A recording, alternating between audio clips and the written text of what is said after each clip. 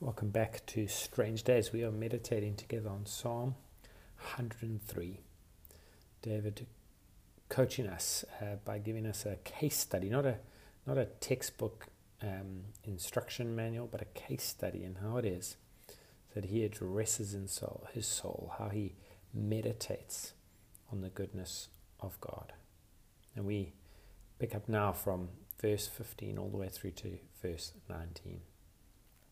As for man, his days are like grass. He flourishes like a flower of the field, for the wind passes over it, and it is gone, and its place knows it no more. But the steadfast love of the Lord is from everlasting to everlasting on those who fear him, and his righteousness to children's children, to those who keep his covenant and remember to do his commandments. The Lord has established his throne in the heavens, and his kingdom rules over all. This portion of the psalm which we're looking at begins with what could be quite a despairing 2 verses. David, reflecting on life and mankind, just observes that our days are like grass. They seem to flourish for a little bit, but then the wind blows and they're gone. The flowers are gone, and it has no place anymore. That is sometimes the reality of despair as we gaze at the world without an insight into who God is and his goodness. That's a bleak picture that can create some despair in us.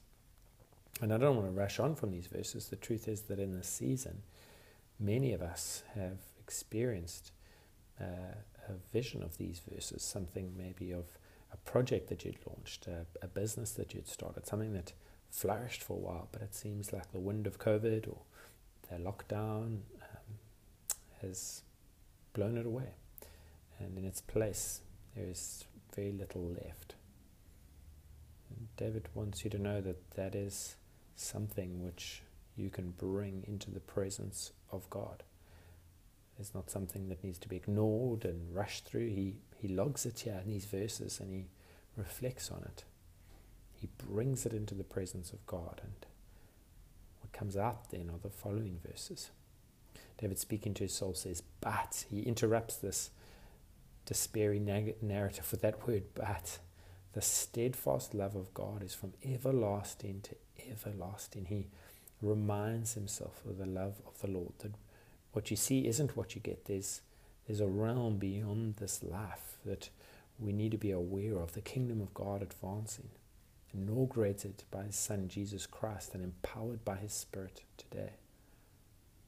We need to meditate on this. We need to remind ourselves of this, because sometimes the wind passing over our lives and the despairing times we experience just seem so much more vivid, so much more real than the steadfast love of the Lord, which is from everlasting to everlasting. What David is doing, remember, is he's speaking to his soul, and how it is that he can say those words, but the steadfast love of the Lord is from everlasting to everlasting. He's listening to his soul and recognizing the despair it's feeling, but then he's also talking to his soul. He's reminding himself of who God is. This is a picture of meditation, of not just listening to your soul, but also speaking to your soul. Tim Keller, who I've already referenced, speaks of Christian meditation as this. He's saying it's praying truth into our hearts in the presence of God until it catches fire. Let me say that again. It's praying truth into our hearts in the presence of God until it catches fire. So in this despair, David says, the steadfast love of the Lord is from everlasting to everlasting on those who fear him, and his righteousness to children's children. It's not just for our generation, it flows for more generation. He says, to those who keep his covenant, remember to his commandments, the Lord has established his throne in the heavens, and his kingdom rules over all. How do we wake our souls up to this reality? How do we pray truth into our hearts in the presence of God until it catches fire? Well, David is giving us a case study in Psalm 103, and so read through it again and pray these truths into our hearts in the presence of God until it catches fire. I'm going to end with a story from John Newton, who wrote the incredible hymn, Amazing Grace. He speaks about you sitting in a room and you see someone reading a book, and there's a spider, hairy spider, making its way up the person's neck, and it's soon going to leave maybe their collar and get onto the skin. And you say to them, there is a spider, hairy spider, climbing up your neck. And maybe they listen to you and say, oh, okay, that's interesting. There's a hairy spider climbing up my neck. And then you wait a second or two, and then suddenly the person surges forward, flings themselves up out of the chair, and they say, there is a hairy spider climbing up my neck. Now, they had a bit of a gap between their first statement, there's a hairy spider climbing up my neck, and the second statement, said with much more passion, there is a hairy spider climbing up my neck. What explains that gap? Well, the first time they repeated, yeah, there's a spider climbing up my neck, they might have mentally been aware of it. But the second time they said it, it's almost as if they'd processed it, and it was felt in their inmost beings. Their soul had woken up, and they were galvanized into action. John Newton used this example to show that many times we can set ourselves, oh, God loves me. We can set ourselves, oh, His steadfast love of the Lord is from everlasting to everlasting. But we haven't meditated on it. We haven't allowed it to set fire to our souls.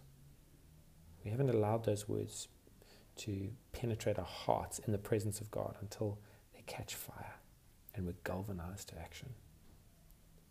So can I encourage you to again meditate on the psalm today, praying that we won't be, oh, there's a spider climbing on our neck, but we'll be, oh, God, your steadfast love is from everlasting to everlasting. So God, as we gather and read over the psalm again, I do pray that in our hearts you would do a work, that we would catch a light, we'd catch a fire of remembering who you are, of your steadfast love, of your kingdom that rules over all. Do this, we pray. Amen.